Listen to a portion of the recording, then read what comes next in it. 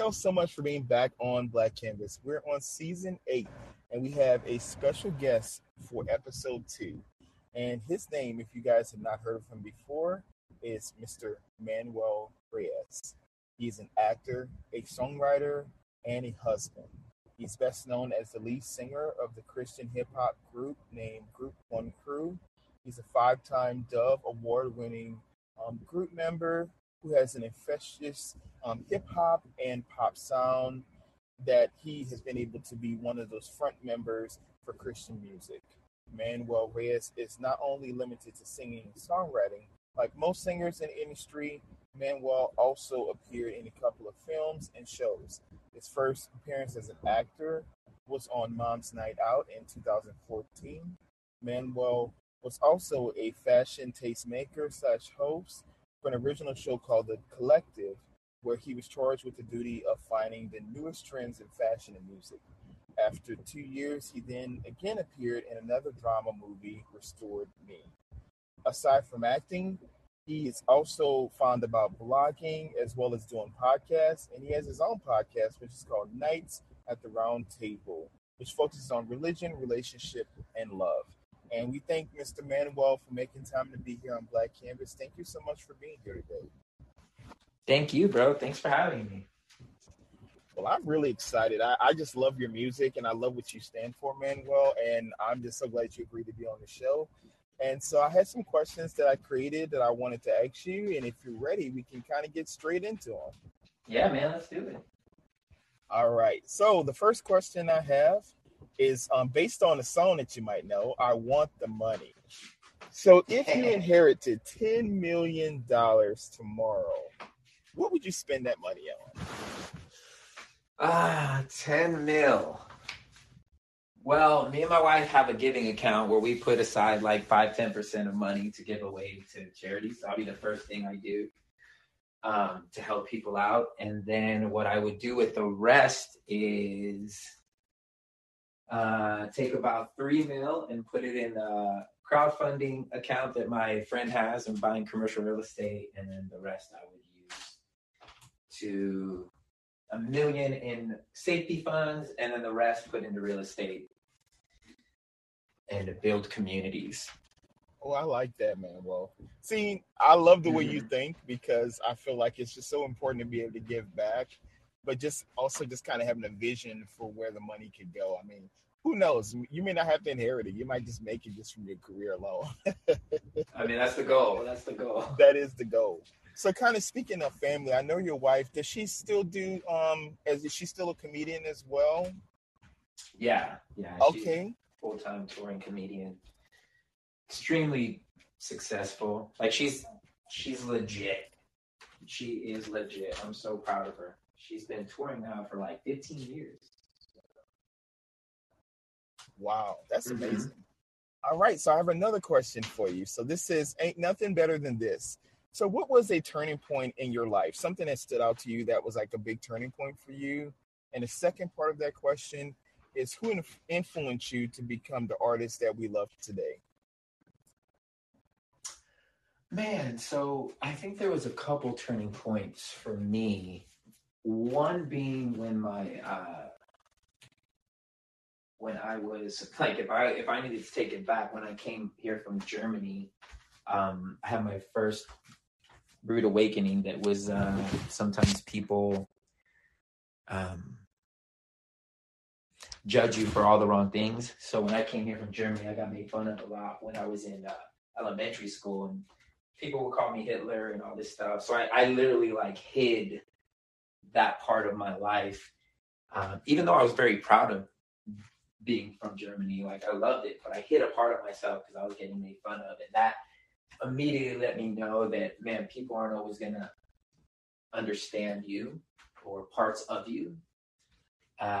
And then the second biggest shake would be when my homeboy got shot in high school. Kind of changed the whole trajectory of my life, and that's when I found God, because it was like, man, I'm either gonna end up shot or in jail like my other homeboy. So it was like, it was only a matter of time, for me, because I was doing all the same things that these kids were doing. So it was that was a massive wake up. It's like, man, my friend's in prison. My other friend is in the hospital because he got shot. My girlfriend broke up with me because she found out how I made my money, which was all illegal. And it was just like all this happened like in 2 months.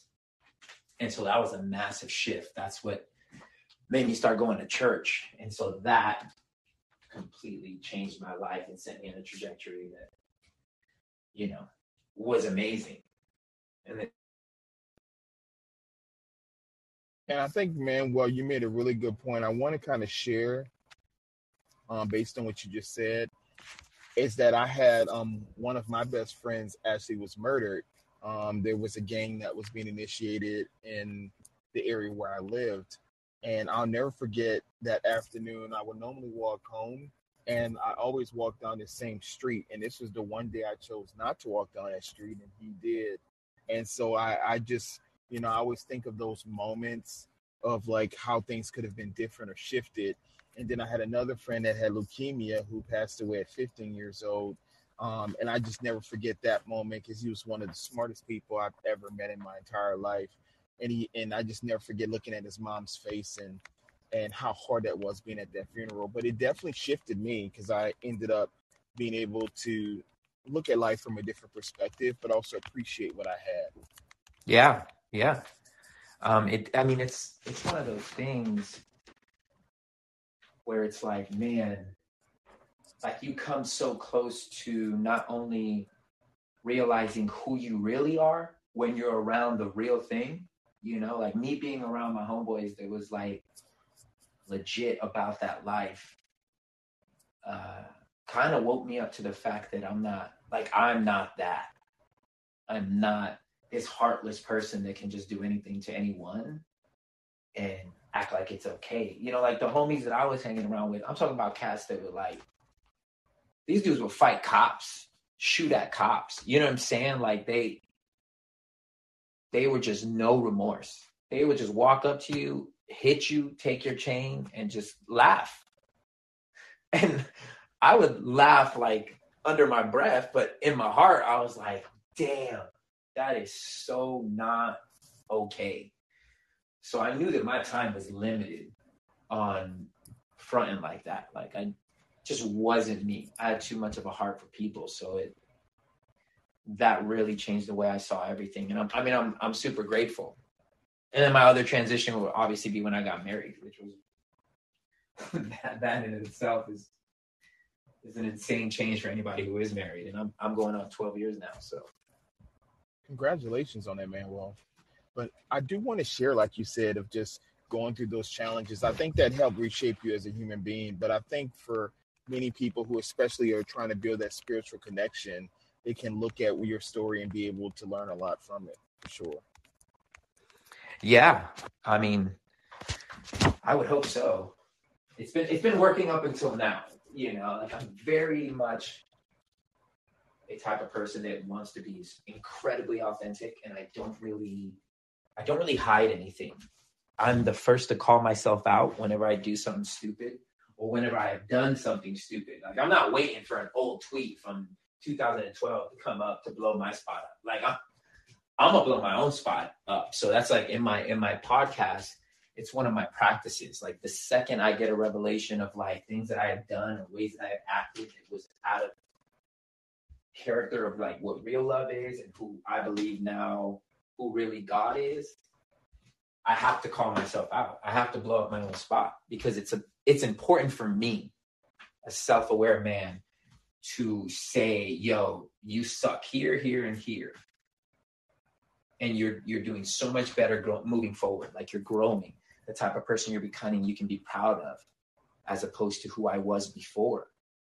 And that, most people find telling on yourself a sign of weakness. Like if you expose yourself, then you'll make yourself weaker to whoever it is that's listening.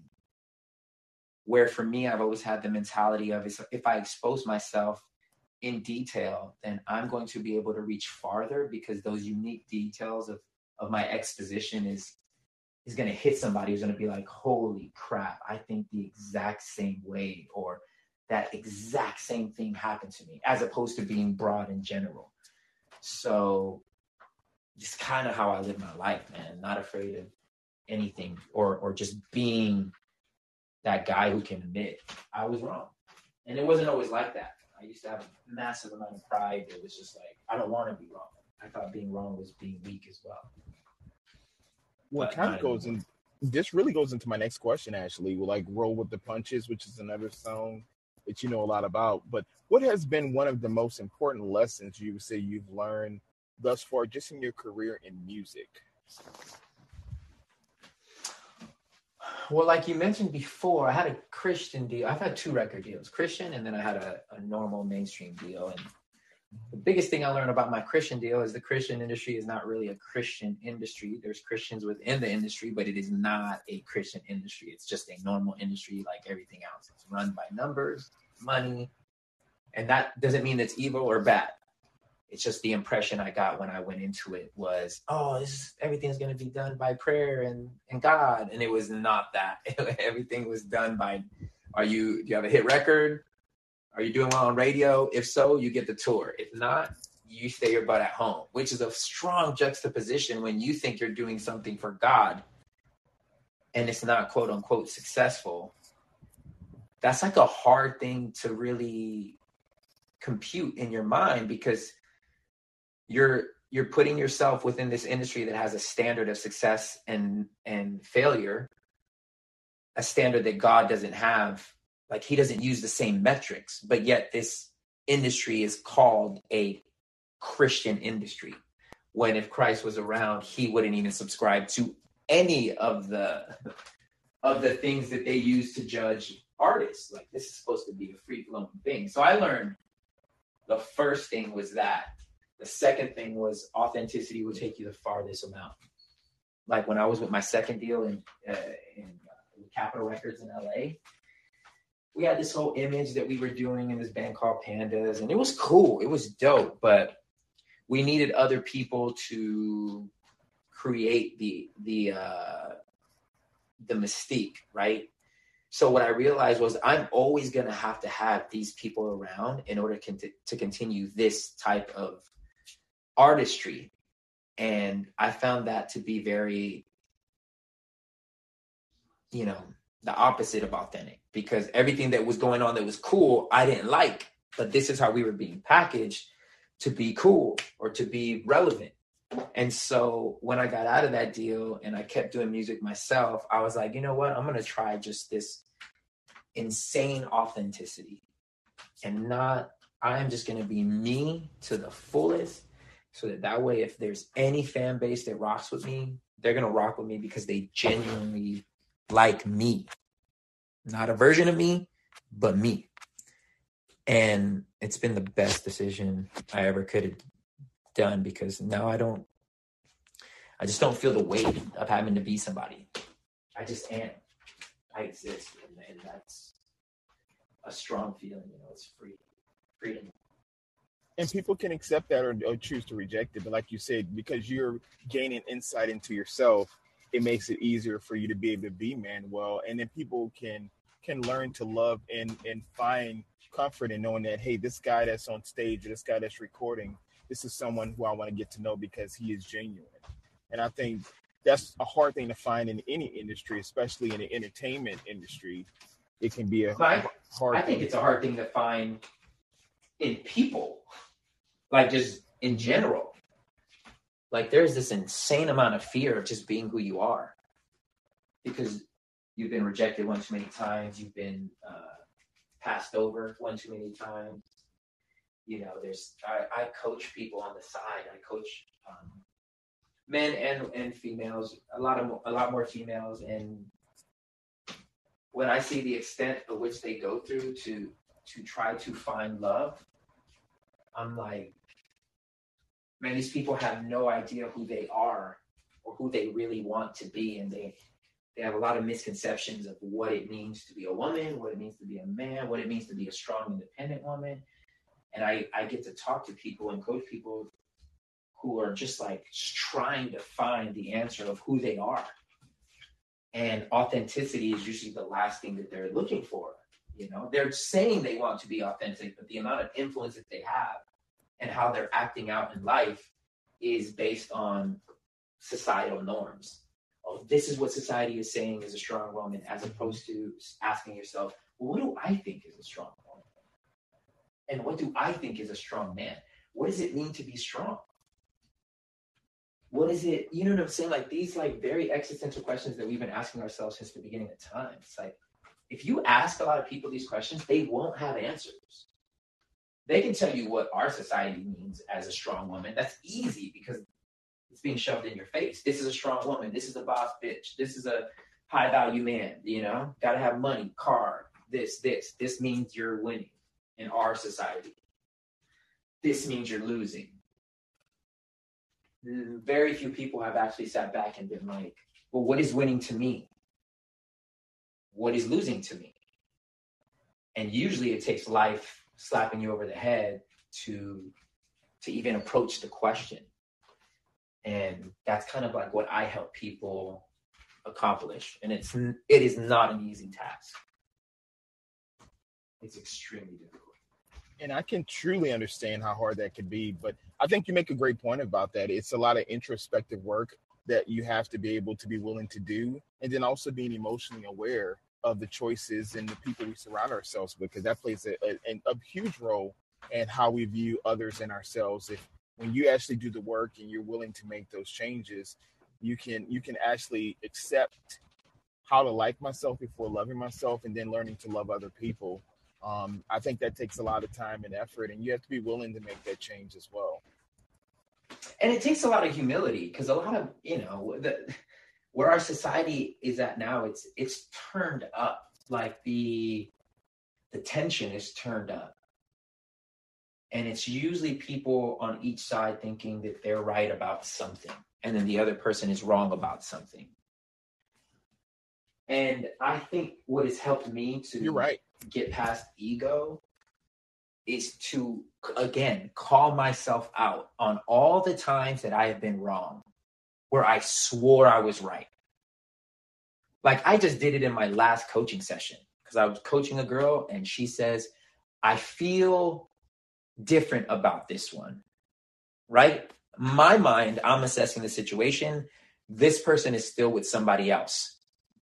You're totally on a date with somebody else's man. He's telling you he doesn't want to be there and that he's never met anybody like you. I'm like, this sounds like the cliche movie of the husband that's not going to leave his wife. But you're telling me you have a special feeling about this one. So in my mind, I'm like, bruh, you're going to get played. But what I say is, you know what? In all my years of coaching women, I was wrong one time, and that wasn't a brag. It wasn't like, oh, I'm always right. It's just usually these relationships show patterns. And 9 times out of 10, if these patterns exist in all these relationships, you already know the outcome. But I was wrong one time, and the girl ended up marrying the dude who was totally playing her out. Now, whether or not the marriage is awesome or not, that's neither here nor there. But I was 1000% wrong, because I told her to run away from this dude, and she ended up getting married, and they appear to be extremely happy. So I'm going to take that L, and now moving forward, I have to preface every situation with, hey, I've been wrong before. I'm going to tell you what I think, but I've been wrong before. So at the end of the day, trust your gut if you really feel like this is the move. You know what I'm saying? But I had to get to the place where I was humble enough to be like, yo, you are not always right. You have been wrong a lot. And if you can't accept that, then you're going to continue to go around and acting with this air of, I'm always right, I'm always right. And you're going to try to out-argue everybody, as opposed to being safe in being wrong, because you're a human and you're fallible. And then you don't have any of the pressure of having to be right all the time. And it's way better on this side. It's way better, because now you don't have to worry about people like gunning for you. Like, oh, I can't wait till he's wrong, because then I'm going to point it out. And I'm like, no, I'll point it out first. Let me point it out first. So you know that I don't think I'm all that in a bag of chips. Don't get me wrong. I think I know a lot, because life has taught me a lot. And I'm a good listener, and I'm a good student of life. So I think my batting average is definitely more wins than losses. But that does not matter. The fact that I've been wrong proves that I can be wrong in any other moment. So at the end of the day, I give my opinion, I give my thoughts, but you do whatever you feel is great for you, because you're the one that's going to have to live with the consequences, not me. Well, man, I love that you said that, because I know I struggle with that sometimes as a counselor. Like, because when I'm given a suggestion, a lot of times people go immediately into, this is a hard and fast rule and this is what it has to be. And my statement is always, I'm here to meet you at where you are. I can't change your perspective or your purview of what you're experiencing. If this is how you feel, then that's the stage of change that you're in. I can't change that. But I can give you insight and I can give you a recommendation and suggestions. And ultimately, legally, I can't advise you, but I can suggest these are things you can do to kind of work on yourself. And if that person is not in that stage where they want to accept it, or they reject what you're saying, a lot of times that can be a factor of maybe abandonment or alienation that they've experienced in the past, and they're feeling you're very similar to the other person. Or there can be a transference or counter-transference issue where you have to be aware of checking yourself before you actually even get into that forum of discussion. So I feel like, in your realm, like you said, what you deal with and you experience is very similar to what I experience, that we have to be open-minded, but you also have to remember it's that person's journey, and it's not our job to drive them into their road to recovery or into life or to spirituality or to love. Like, whatever they're choosing to do is their choice, because we have free will. But we also have to be aware that we also don't want to influence it and create our own biases based on our own experiences, because it plays a huge role in relationships. Yeah. Yeah, and I always tell people, like, I don't want to give you answers. I'm just going to ask as many questions as I can till you find the answer. It's like the Socratic method. It's something that I fell in love with from the beginning, because I firmly believe that everybody knows what they should and shouldn't do. Like, they have the answers inside of them, because everybody is an intelligent person and no one knows you more than you. So the answer is inside of you. My job is just to get all the bullshit out of the way. All the lies you tell yourself, all the systems that you have built, the habits that you have built, the bad habits that have now become personality traits because they've been wired into your DNA from doing them so long.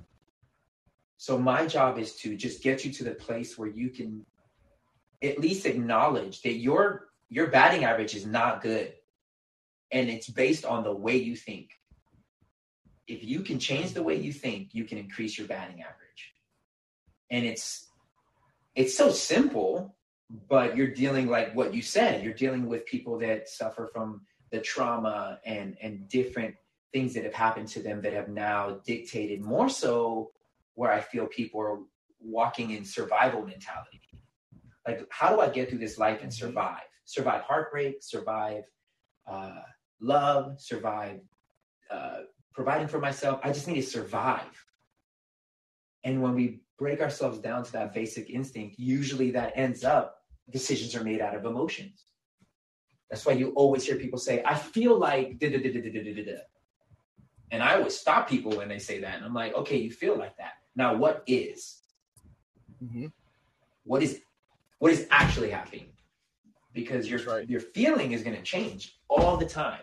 Unless you can provide some kind of evidence that backs up your feelings, then that's called intuition. Like, you know what you're talking about at that point. I feel like people do this more than this. Well, why do you feel that way? Because I saw the latest stats and it says that people do this more than this. Okay. Well, that's a spot on feeling. That feeling is actually a fact. But most people use the feeling because they have an impression of what the world is and they're feeling their way through it, which is why a lot of the decisions are not going well for them. Mm-hmm. So it's... I agree with that, man. Well, I was going to say, like, a lot of people also think from the back part of their brain, which is the id part, and they're not able to get to the prefrontal cortex, the front part, which is the executive functioning, the decision making. It's hard for people to find that way of navigating.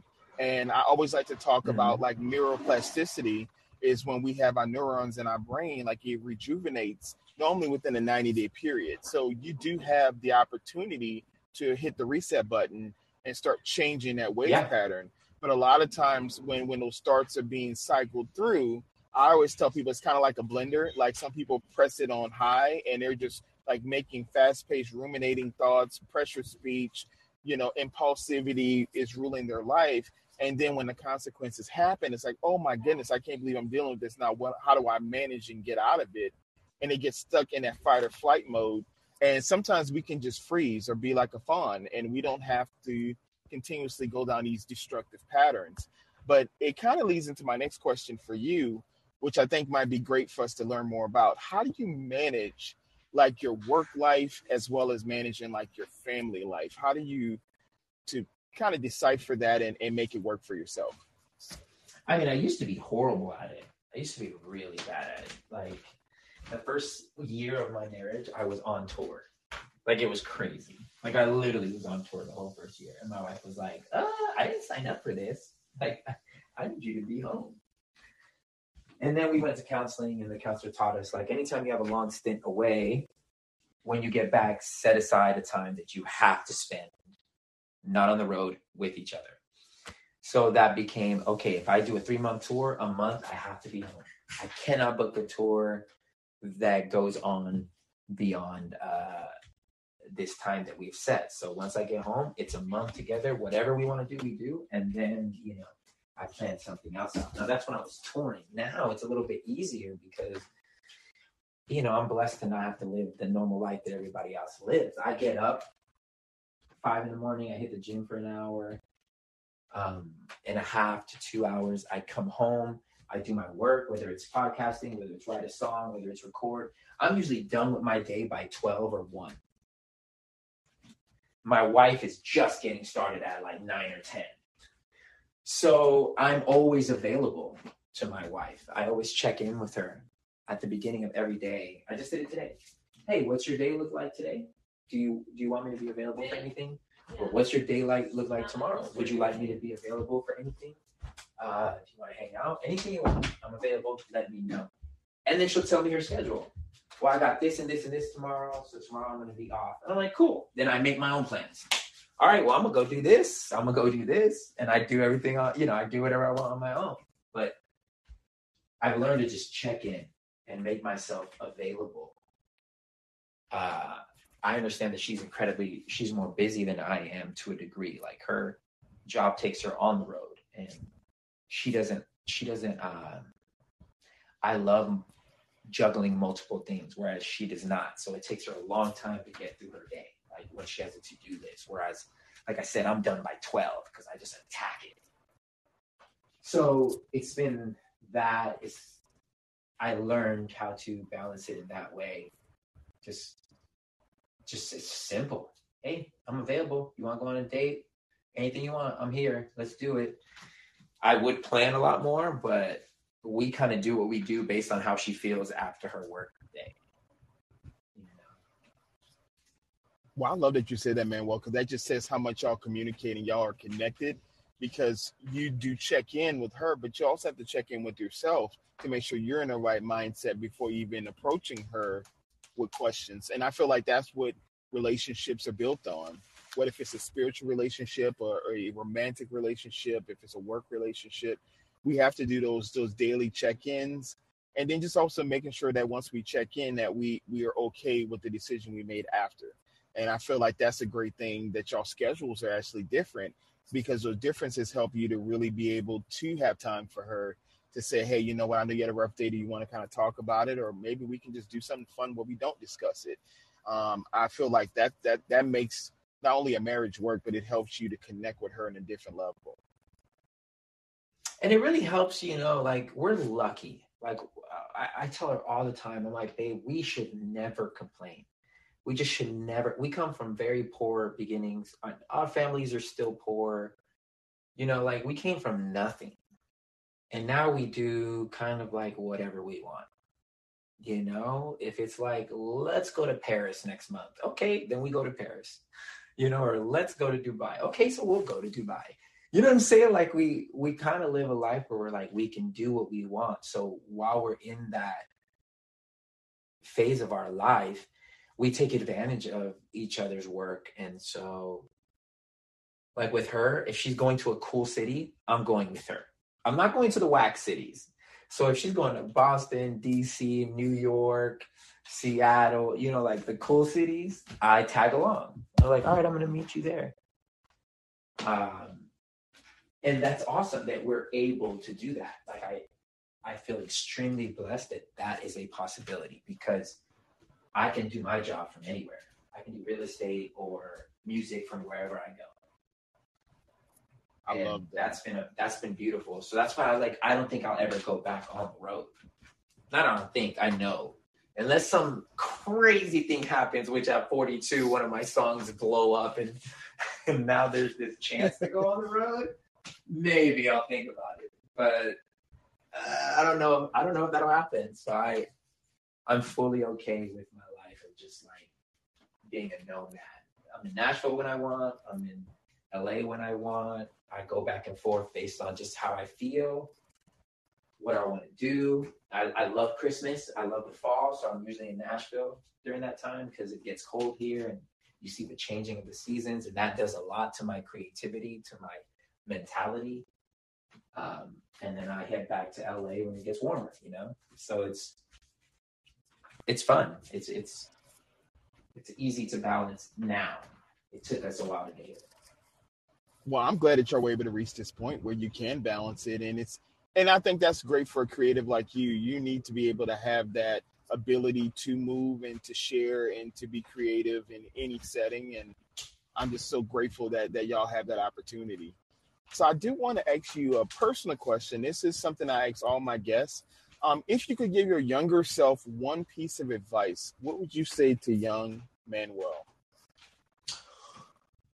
I guess this one's easy. I've kind of already answered it. 1, invest in real estate sooner. 2, I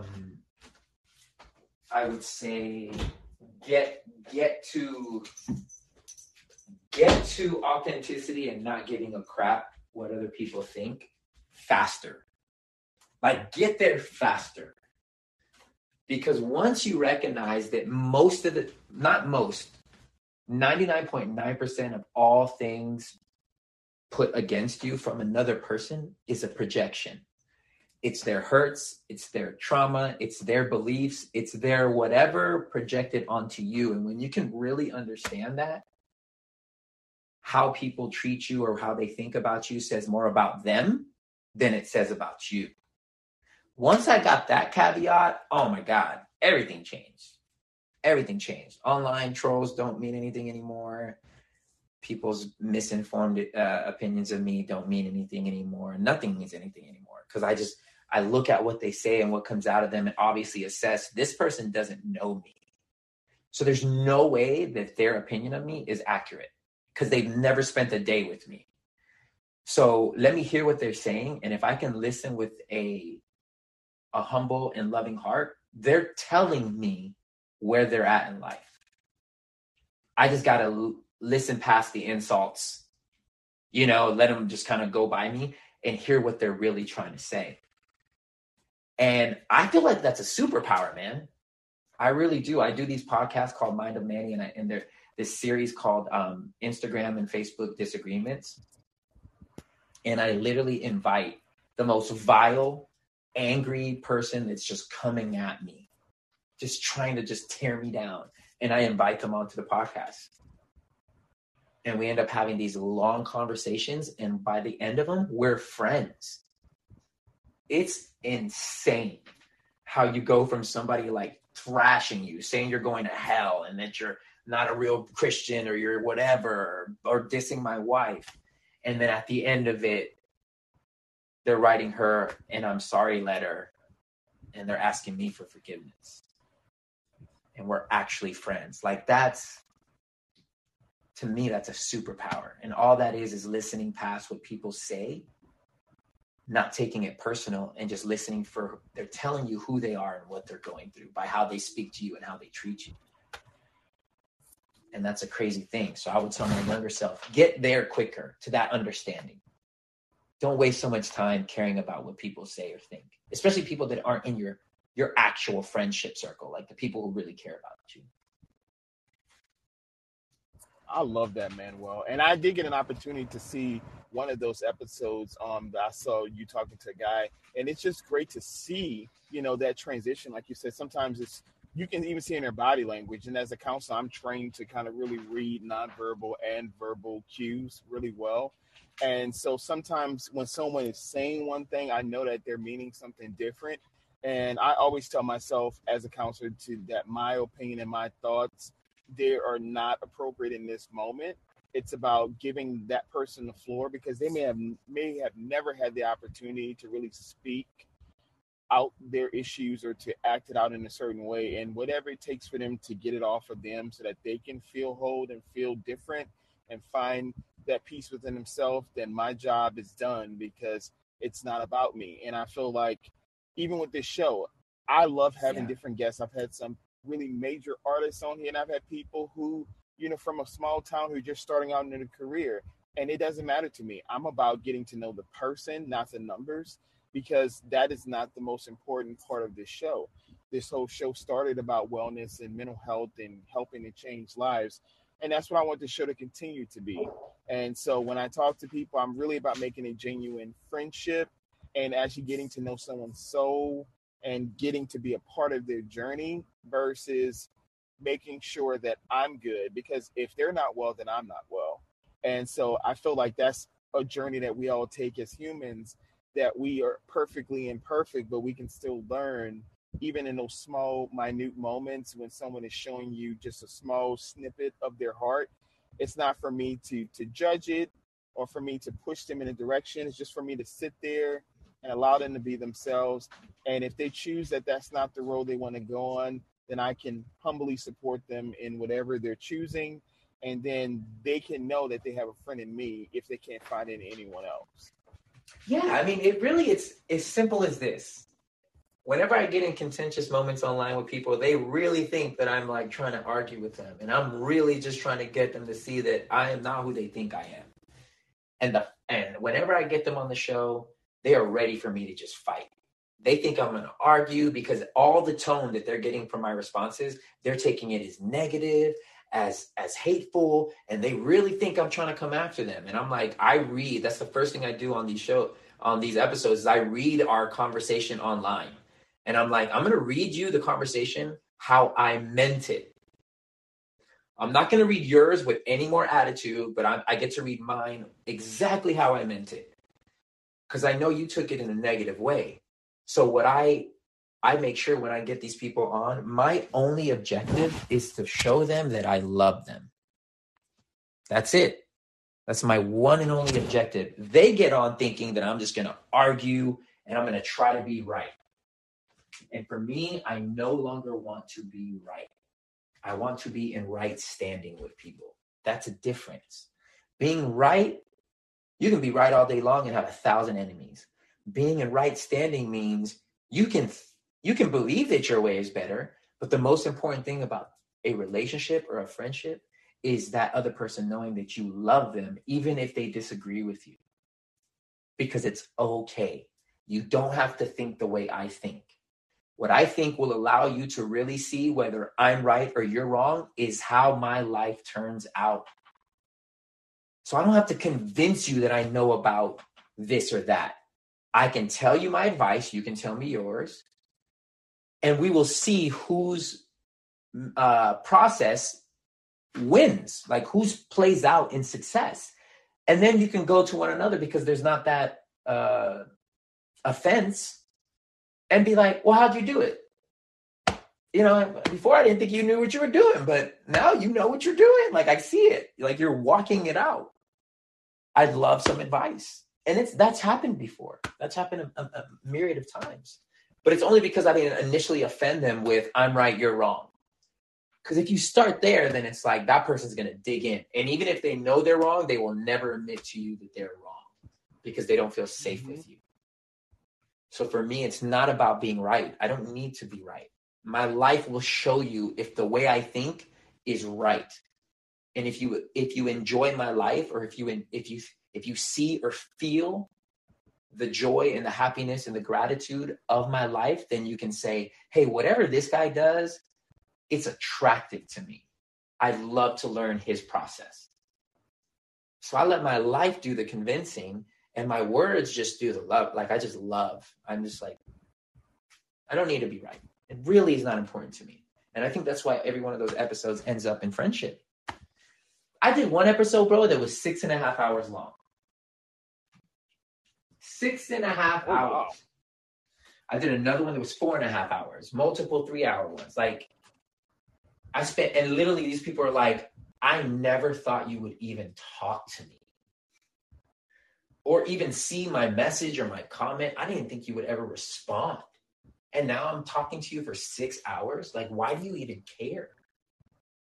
And I'm like, bruh, because when I say I love you, or I want to show you that I'm more than what you think I am. And even more so, I want to show you how you're processing these things. Like, I mean it. It's important for me to get you to the place where it's okay if we don't agree, but it's not okay that we treat each other this way. It's not okay. Exactly. And since then, none of these people have ever come onto my page and left another single negative comment. And I haven't seen them even, they're like, I haven't left a comment negative on anybody's page. They just kind of changed up the way they do things. I'm like, whoa. Like, that's real change. Like, that's real change. And all it takes is me just giving up some of my time. So, yeah, I love that. That's good. Thank you so much for sharing that, Manuel. I think that's something we all need to hear, because I think a lot of times we get so consumed in negative ways of thinking and responding. But I feel like you saying it that way is going to help so many people kind of sit back and think before they speak, hopefully. So, Manuel, before we end, I have 2 more questions. I'm going to combine these last 2. So the first question is, how can our listeners find you online? And the second part of that question is, what's next for you? If there's anything you want to plug that you're working on that you want to share with us.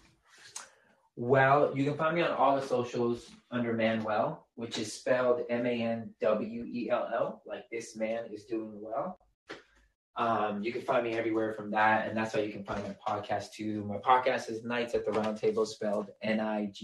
That came from all the late nights me and my friends would have wine and break bread and have these amazing conversations. So we continue in the spirit of that.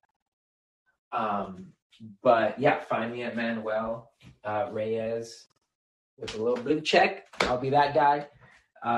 And you can find everything from my personal page. And yeah, what I'm doing next, I mean, I'd love for people to check out the podcast. If you need or want coaching, and you know, that's an option too. I don't really promote it too much because I'm super picky with who I want to coach. But I'm open to having any conversations. And yeah, man, moving forward with this real estate thing, it's a big deal. That's how I chose to create my wealth, which is real estate. And that's kind of how I feel like I'm going to grow it into this empire. So that's what's next for me. And continuing to write these songs for these the sync music that I do, which is just music for TV and film and stuff. I'm about to actually tomorrow, the NFL has this campaign with their merchandising and my song. They're using my song for the background of it. And yeah, so you can find all my music. Like if you go to my Instagram page, you'll see all the placements that I've had. So just staying in that lane, bruh. Music and real estate. Music and real estate and podcast.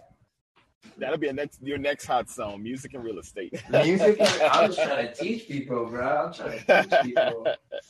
Well, Manuel, I really love your music and I love your story, and I'm so happy for you and your wife and all the amazing things that she's doing as well. If you want to plug her as well, I know most people probably already have heard of her already, but if you want to share her Instagram, and I know she has a book that's out as well. Yeah, Angela Johnson, spelled Anjelah. She got real popular. She created this character Bum Quickly on Mad TV that blew up, and then she did this nail salon skit that blew up on YouTube. So she's been a touring comedian ever since, as well as an actress. But Angela Johnson Reyes. is. ANJELAH. Once you put in the A and J, she pops right up. She's kind of a big deal. I'm not gonna lie. I'm so proud of that little girl. It's amazing. I look up to her so much. I really, really do. You know, and that doesn't hurt my masculinity at all. I'm a fan of who she is as a person. Well, if she's anything like you or Manuel, y'all both are not only amazing human beings, but y'all really do care about changing this world one song, one tour at a time, one, interaction. Y'all are doing some great things. And I'm just grateful that you gave your time to talk with me and to be on this show. And I just thank you for all that you're doing, and just keep doing all the amazing things you're doing for so many people who may not even know that you've helped them. I think today this is going to be a great message for someone to listen to, and I think they're going to gain a lot of insight from you. I hope so, bro. I'm looking forward to any messages that I get from it. It'd be great. Awesome. Well, thank you, Manuel, for being on the show, and let's remember, you guys, to embrace our uniqueness because the world is our canvas. All right, Manuel. Well, I hope you have a great rest of your evening, and I will talk with you soon. Yes, sir. All right. Bye. Later, brother. Bye. Oh, yeah.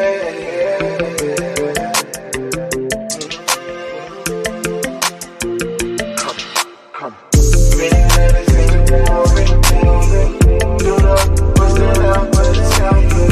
Black canvas, both alive,